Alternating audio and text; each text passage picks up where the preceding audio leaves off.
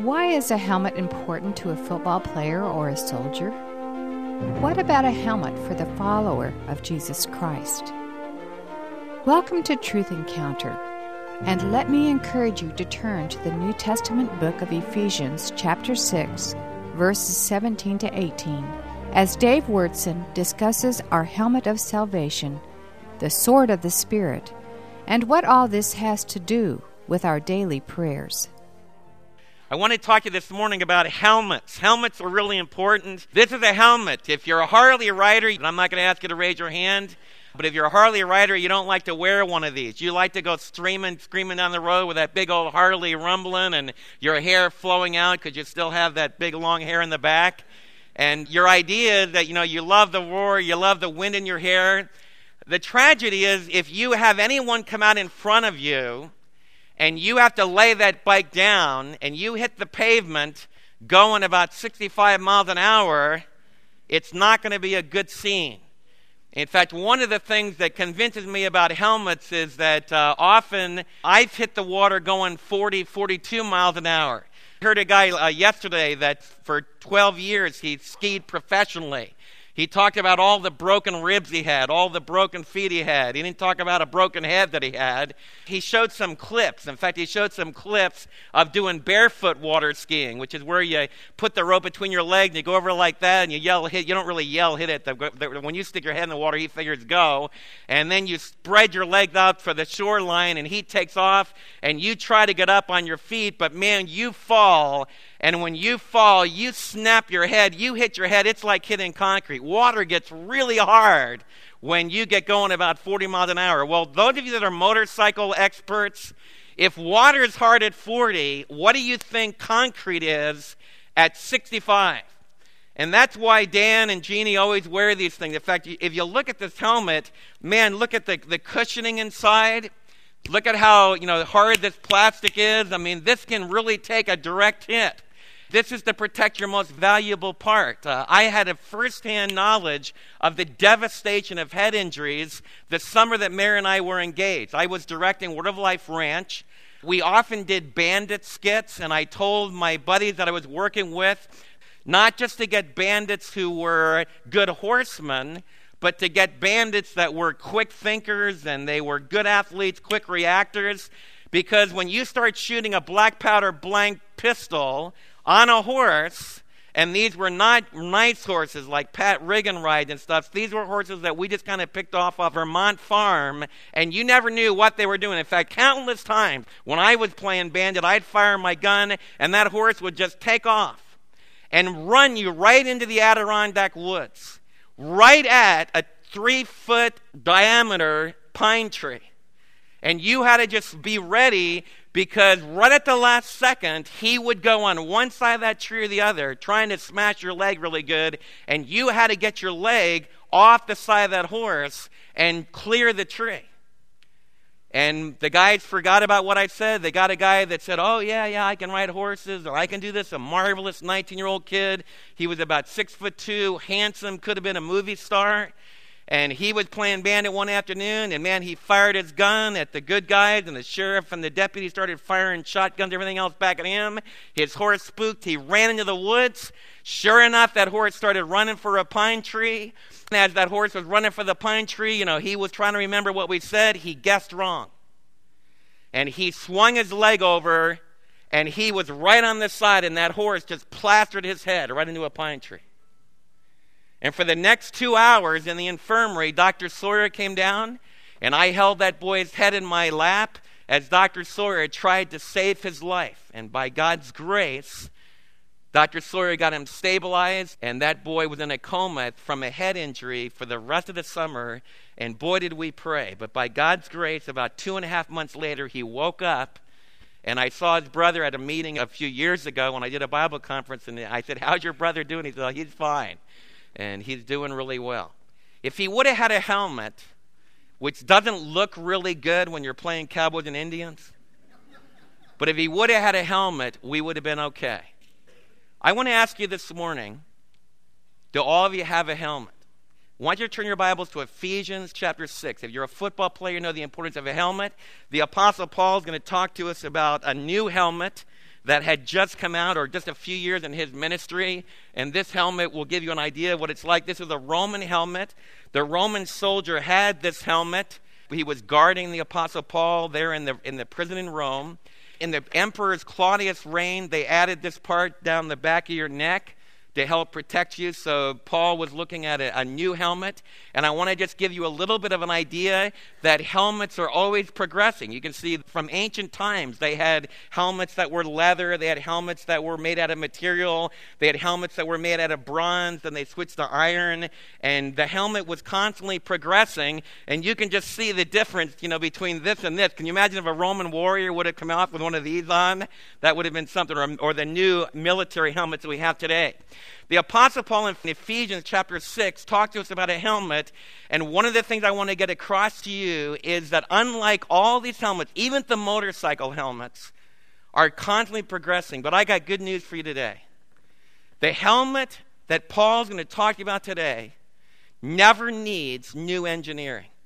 The helmet that the Apostle Paul talks to you today, if you have it on your head, it's going to keep you safe spiritually forever and ever and ever. The Apostle Paul in Ephesians chapter 6 is talking in verse 14, stand firm then, having the belt of truth buckled around your waist. Remember we talked about the first equipment, the first armament is our belt of truth. Then he talked about the breastplate of righteousness. Make sure that is in place.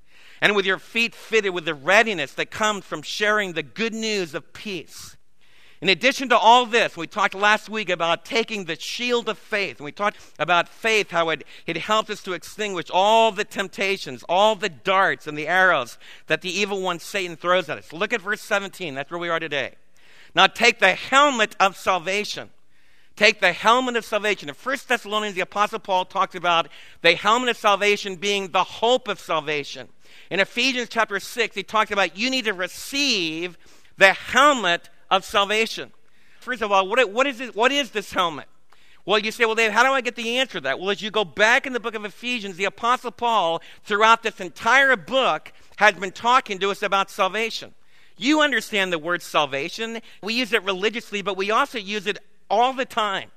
We use it when you talk about someone that needs to be saved. We talk about the fact that they're in a really bad situation.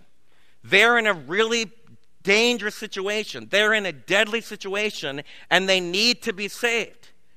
So that's the very first thing that salvation involves. What's my condition today?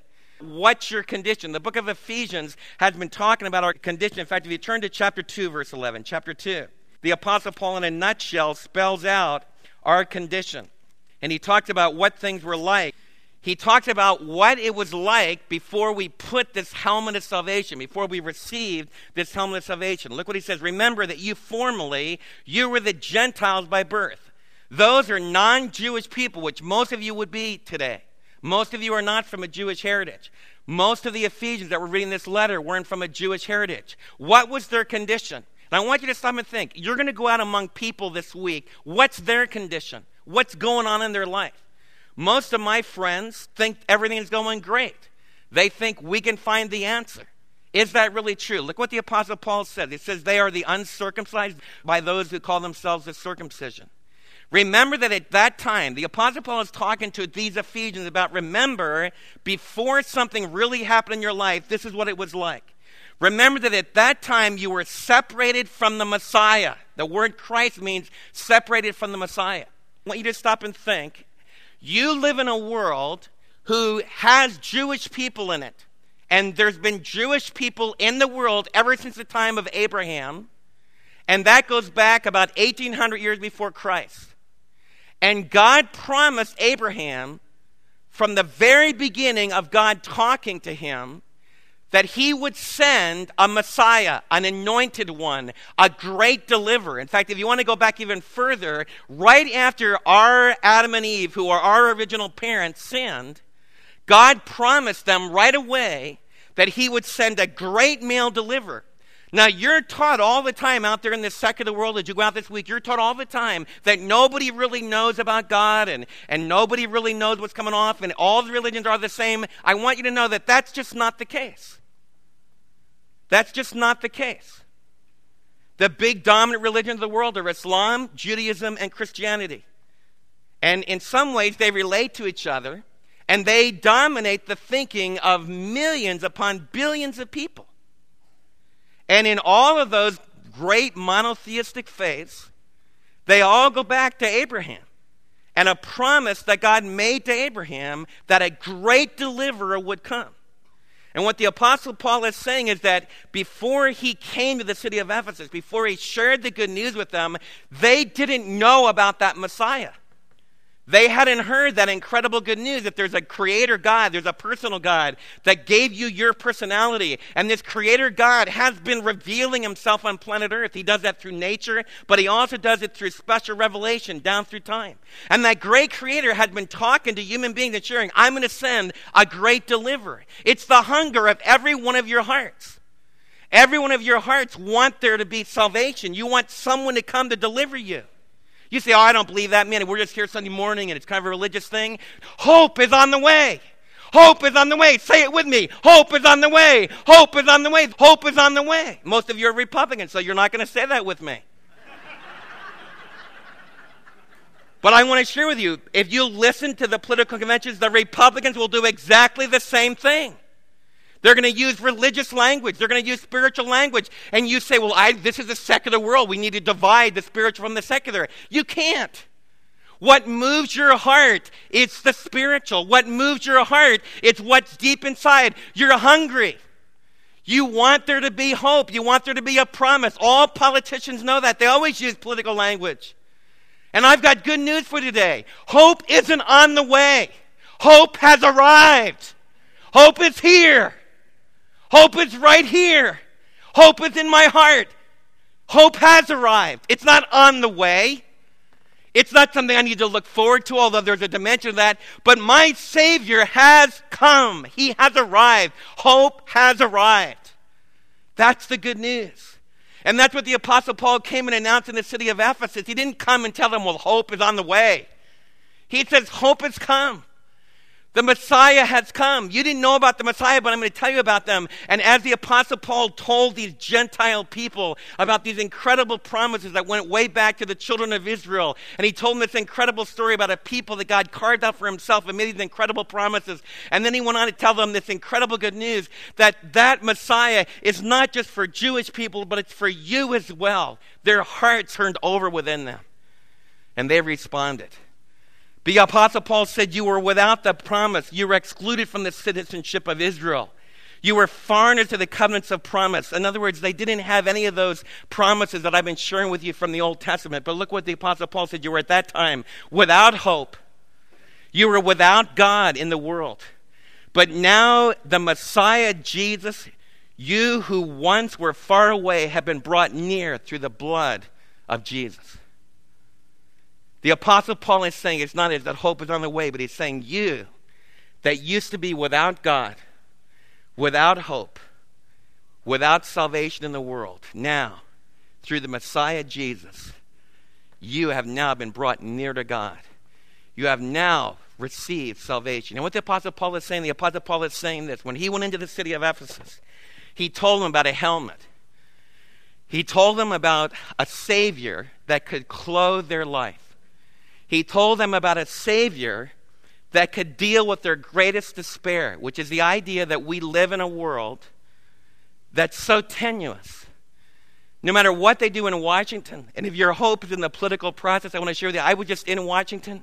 There are enough bureaucratic, executive, judicial, congressional buildings to fill acres upon acres, and no matter who you elect, they won't even find out in those buildings where the right person needs to be contacted. So if you've got hope in the city of Washington, man, it is so covered over the bureaucracy. Good night. If my hope was in this election and what's going to happen, and I want that to go both ways, don't despair as a believer. No, and we need to be involved. I want all of you to register. I want all of you to vote. I want all of you to express yourself, and don't sit there and go, my vote doesn't make a difference. Yes, it does. And you're one of God's children. You're responsible to be a good citizen. So vote. Don't be cynical. Don't be negative. But I don't want you to get discouraged. I don't want you to feel like, oh no, this is the end of the world. This is the end of everything, because it isn't. Because Jesus has arrived. And all through these months, you can still tell people about Jesus. What do you need to tell them? Jesus is the helmet. Jesus is your head covering. And you put Jesus on your life. You've received that gift from God. When Jesus comes into your life, what happens? Jesus gives you salvation that lasts forever and ever and ever. This helmet right here, if you're a motorcycle rider, will really take care of you. Dan got a good helmet. It's strong. In fact, you could crash into a tree. If you didn't snap your neck, you'd probably be in good shape. You could probably skid across the pavement in this. If I wore this barefoot skiing, it would keep me from getting a lot of headaches and a lot of concussions. And this is real important. The Apostle Paul is closing his book. He's saying that you've received the helmet of salvation. Some of you are trying to make your own helmet. You're trying to be good. A lot of your friends are telling you that they're just as good as you are, and you need to agree. In fact, what I would tell your friend to tell you that, say, no, I'm really worse than you are. Like when they tell you, well, I'm just as good as you are, say, oh, no, you're not. I'm much worse than you are. And that'll get the conversation where it needs to be. And they say, what are you talking about? You look like such a good person. Man, you don't know what's really going on inside of me. I'm from hell. There's an anger inside of me that's horrible. There's an immorality and lust that's horrible. There's a greed. The ones that I love the most, I can get the most angry with, and I bite their head off at the most inopportune times. I am dark. You think Darth Vader's bad? I'm really bad. And your friends are going to go, man, I thought you were really a good person. No, I'm not a good person. But you know what? I've met an incredible Savior. And I invited him to come into my life, and he covered me with his salvation. Brothers and sisters, there's something really important about this helmet. I can tell you what this is made out of, great insides, all of this stuff. I can tell you all about this helmet. But this helmet doesn't do me any good. This helmet doesn't do any good until I do something really important. There's a whole lot of you that maybe you know all about Jesus. You've heard about Jesus in our culture from the time you've just been a little kid. I can know all the details about this helmet, but until I do this helmet does me no good. You gotta receive the helmet, and then you gotta put it on. And the very first thing as we talk about this helmet of salvation, I want you that know salvation, I want you to know that Jesus is going to protect you. I want you to know that Jesus is eternal. I want you to know that he'll never leave you and he'll never forsake you. But if you haven't taken that helmet from God and trusted in Jesus, which is putting it on your head, it's not going to protect you. And you say, well, Dave, what does that involve? Right where you're sitting, I've told you about Jesus. He is the Son of God. He's the one that one day all the universe is going to applaud and shout and bow before him. He's the one and only mediator between God and man. But during this time of grace, he comes to you, he hands you his promise, he says, I want you to receive me. And you have to make a decision in your own heart to invite him to come into your life. It's not getting church. It's not getting religion. It's not trying to turn over a new life. It's having the person of Jesus take up residence inside your life. That's putting your helmet on. You say, Dave, why are you so excited about Jesus? You know what? Jesus is the only person, the only helmet that's strong enough to talk about raging rivers. In fact, death is often compared in the Psalms to a raging river, a raging flood, and the horrors of the waters that overwhelm us and the agony of death. And Jesus is the only person in all the universe that I know that took on that great enemy, the curse of death, and conquered it. And what this helmet means is that in our quiet life, whether you're Roman Catholic or whether you're Methodist, whether you're Islamic, whether you're Jewish, it means all over the world that you open your heart to this salvation. And then Jesus gives you the promise that to be absent from the body is to be present with the Lord. Only Jesus can make that promise. And that's what the Apostle Paul is talking about here. He says that we are armed. If you've received Jesus, then you are armed with the helmet of salvation. And as we unite together in the body of Christ, as we go through these next several days, and as some of you are wrestling with a time of grief, it means that Jesus is in your life. Jesus is present in your life. One of the most awesome things for me as a pastor-teacher is to be able to go into a home where someone really knows Jesus.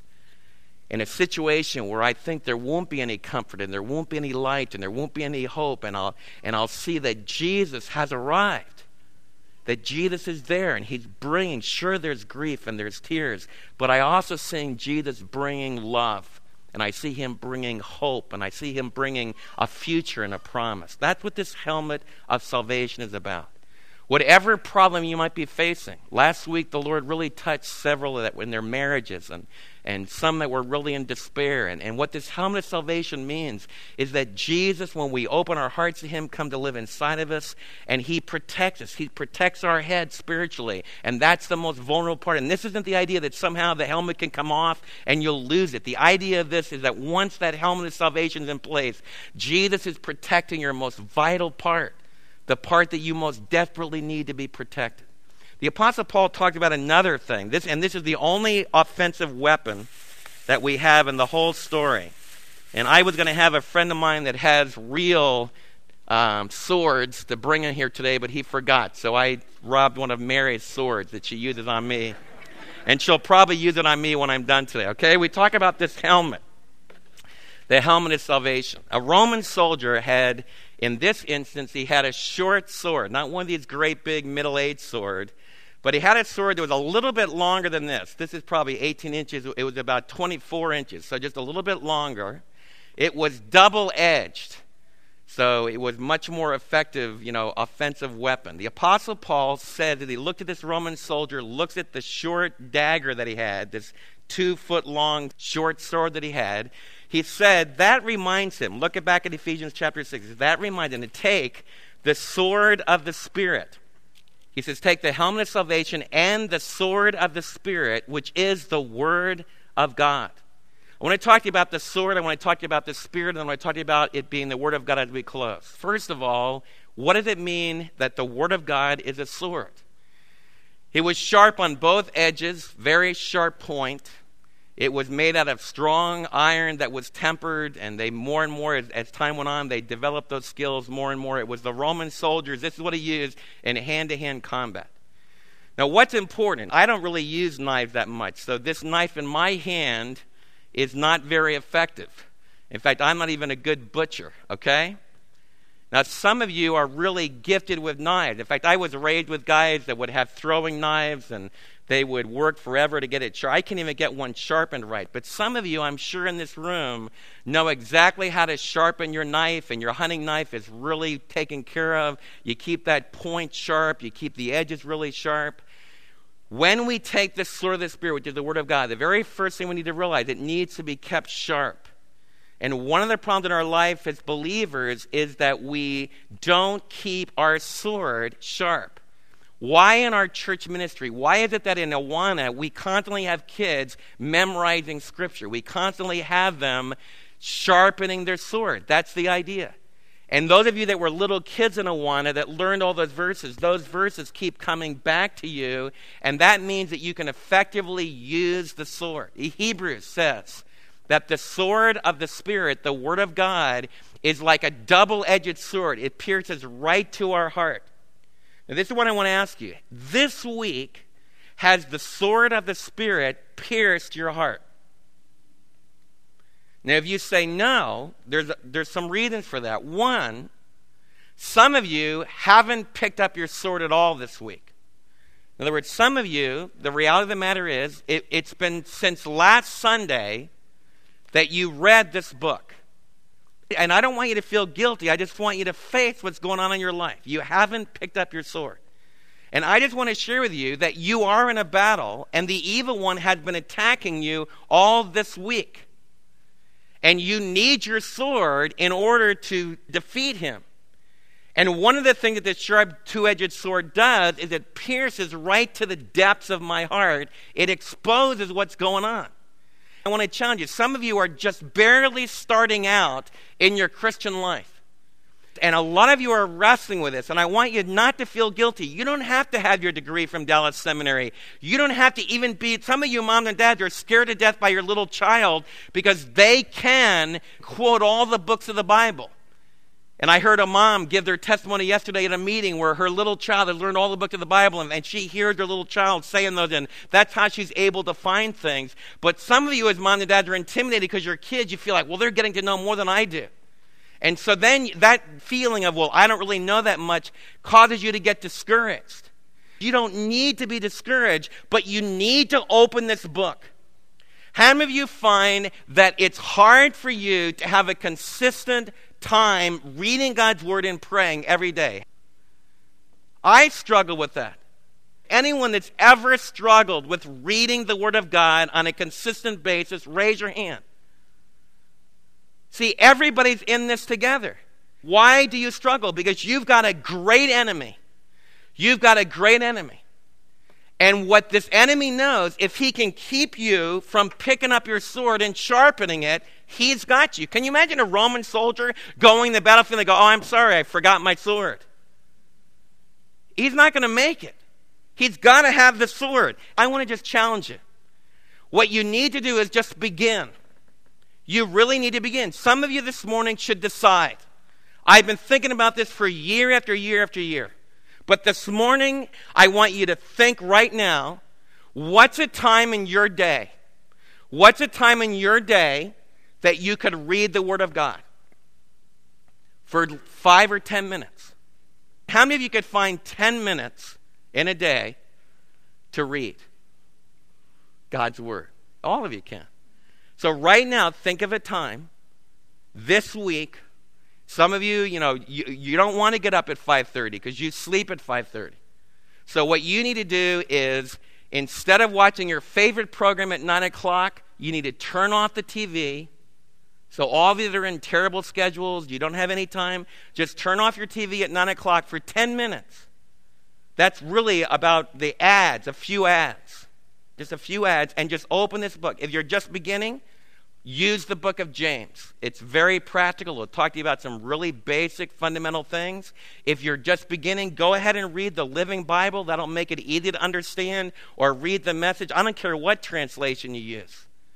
If you understand it, begin to read it. And I want to challenge you. Just open it up and say, Lord, this is my sword. This is your word. I want you to penetrate my heart. I want you to talk to me. And basically what you want to try to do when you're reading, you need to do this in all your reading, you need to do 3 things. Number 1, you first of all want you to ask yourself, what is it saying? And the way you figure out when you're reading what something is saying, you just figure out what the word, if you don't know what a word means, don't be embarrassed, just have a dictionary there. Or ask your wife and she'll tell you what it means. So the very first thing you ask yourself is, what is it saying? That's called observation. Just look at the text. Stay awake for 10 minutes and just look at the text. What does it say? Second of all, ask yourself, what does it mean? What is the author saying? That's observing the text. The second question is, what does it mean? That's interpreting the text. What does it mean? And then the third question, which is really important, is, what does it mean to me? Which is application. There's 3 things you want to do when you're listening, when you're reading, and reading is just a form of listening with your eyes and your mind. You ask yourself, what is it saying? That's when you ask all those questions. Who, what, when, how, all those questions you ask. What is it saying? Then what does it mean? And then what does it mean to me? And I would challenge you, in your 10 minutes, try to get one thing, just one thing, that has meaning to you. And then write that down. And then talk to the Lord Jesus about it. Say, Lord, this is what I've learned, and this is what I want you to do. And then just listen to him, and then talk to him. And I guarantee you, if you'll just start doing that consistently this week, it'll pierce your heart. And this sword, if it pierces your heart, will hurt you. But this sword will heal you. Now, how many of you can do that this week? Yeah, you can. You can do that this week. I'm really serious about this. As a Bible church, what we're notorious, you all come and you'll ask me, like, Dave, how did you get that out of the text? And how do you take one verse and you can speak to us for hours and my kids fall asleep and take naps and everything else? How do you do that? It's doing those 3 things. I just open up the Word of God, and I need to do this too, so you can hold me to account. You can ask me this week if you see me in a restaurant or something, say, Dave, have you been having your time? Because I want to share with you as we close, we are in this together. I actually teach a doctoral course at Dallas Theological Seminary on getting close to God in your personal quiet time. And I wrestle with that. You see, I can be getting ready to speak to you. I can be ministering to you. I can be going to visit people in the hospital. I can be counseling people. But the one thing that the evil one attacks in my life more than anything else is my one-on-one time with Jesus. And that's why pastors blow out. It's why they do bad, crazy things. And so as a congregation, you can really pray for me. Help David to spend personal time sharpening his sword and letting that sword penetrate his own heart. And it's just doing something consistently every single day. And you open the text to the book of James, you can take the book of Ephesians. Like we're going to be finishing the book of Ephesians in the next few weeks. So what some of you need to do is just start reading the book of Ephesians several times as we close the book. And if you'll do that, it's going to be amazing what the Holy Spirit starts to do in your life. And what's going to happen on Sunday morning, there's going to be an excitement. As I start to teach you, you're going to be, some of you will butt in on me and say, wait, no. Man, this is what the Lord told me. This is awesome. Look at you. You didn't get that part. This is really important. That's what the Jews did when the Apostle Paul talked in the synagogue. It was back and forth. It was excitement because God's Holy Spirit was moving. And that's what my prayer for Midlothian Bible Church is. That our helmet of salvation will be firmly protecting our heads eternally. And that we will have the sword of the Spirit unsheathed, sharp, penetrating our hearts so that we in turn can penetrate the hearts of others. Let's pray. Heavenly Father, it's easy to shout out that hope has arrived. But Holy Spirit, you're the only one that can bring that hope into hearts this morning. Sweet Jesus, I want to pray that your salvation, that amazing grace, would bring strength, would also bring healing tears, will bring comfort and love. We have a lot of unanswered questions. A lot of us in this room have unanswered questions about some of the testings that we've faced. And we ask you, Lord, that the helmet of salvation will make us safe today and cause us to respond to that safety. We want to ask you, Lord, that as we've learned about your word, there's so much more we could say about how you've preserved it through the years, how every single one of your words are breathed out, how it's reliable. And we need to do that, and in coming weeks in our teaching, we will time and time again talk about your word. But as we close today, Lord, I would pray there's nothing more convincing when we have a sword in our hand. If someone's wondering whether or not it's really a sword, whether it's effective, is just to jab them with it. And all those questions, all those doubts are removed. And I want to ask you this week, as we begin to spend just a minimum of 10 minutes alone with you, reading your word, letting you speak to us through your word. I pray, Lord, that that sword of your Spirit would unbear our hearts and penetrate what's there. Bring comfort where comfort's needed. Bring salvation where salvation's needed. Bring forgiveness. Bring the answers to questions. Most of all, bring your presence, O Holy Father.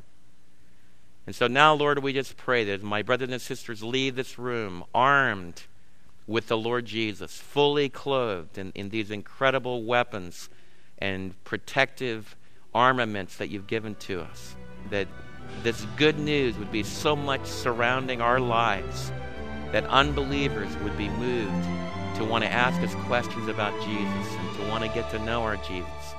And so, Lord, I would ask you, Lord, that if there be anyone here that's never put that helmet on for the first time, help them to do that today. In Jesus' holy name we pray. Amen.